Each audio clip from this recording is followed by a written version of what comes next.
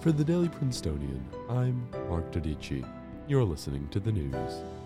Yesterday, the President of the United States was acquitted of both impeachment charges, and Turkey delivered an ultimatum to Syrian forces in Idlib. It's Thursday, February 6th.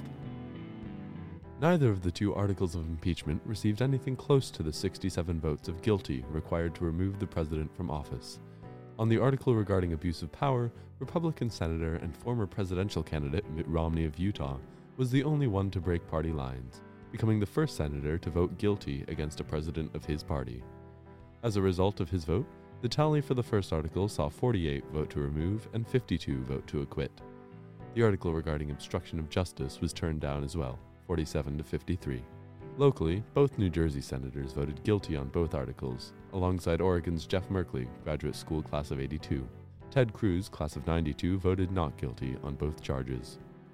Turkey's President Erdogan yesterday demanded Syrian forces withdraw from Idlib by the end of the month, warning that if the neighboring country does not comply, Turkey will, quote, do this job itself.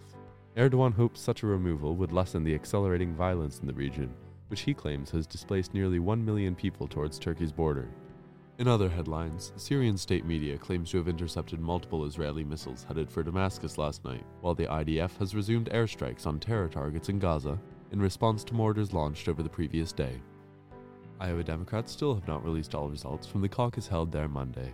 The U.S. deficit grew smaller last year for the first time since 2013, and Trump met with Venezuelan opposition leader Juan Guaido at the White House, in an example of Trump's continuing support for the Venezuelan politician. On campus, an email yesterday morning announced a change in dining options for the coming year. Students on the meal plan will now be able to choose between the unlimited plan and a new Block 105 option, which averages 7 meals a week and is cheaper per meal than the 3 options currently offered. The changes were reportedly made following recommendations from student focus groups and surveys. Today, you can expect rain throughout the day, heaviest in the late afternoon, with temperatures climbing from upper 30s to upper 40s before dipping to around 45 throughout the night. That's all for the news today. Today's episode was produced under the 144th Managing Board of the Prince, and our theme was composed by Ed Horn, class of 22. For the Daily Princetonian, I'm Mark Dodici. Have a swell day.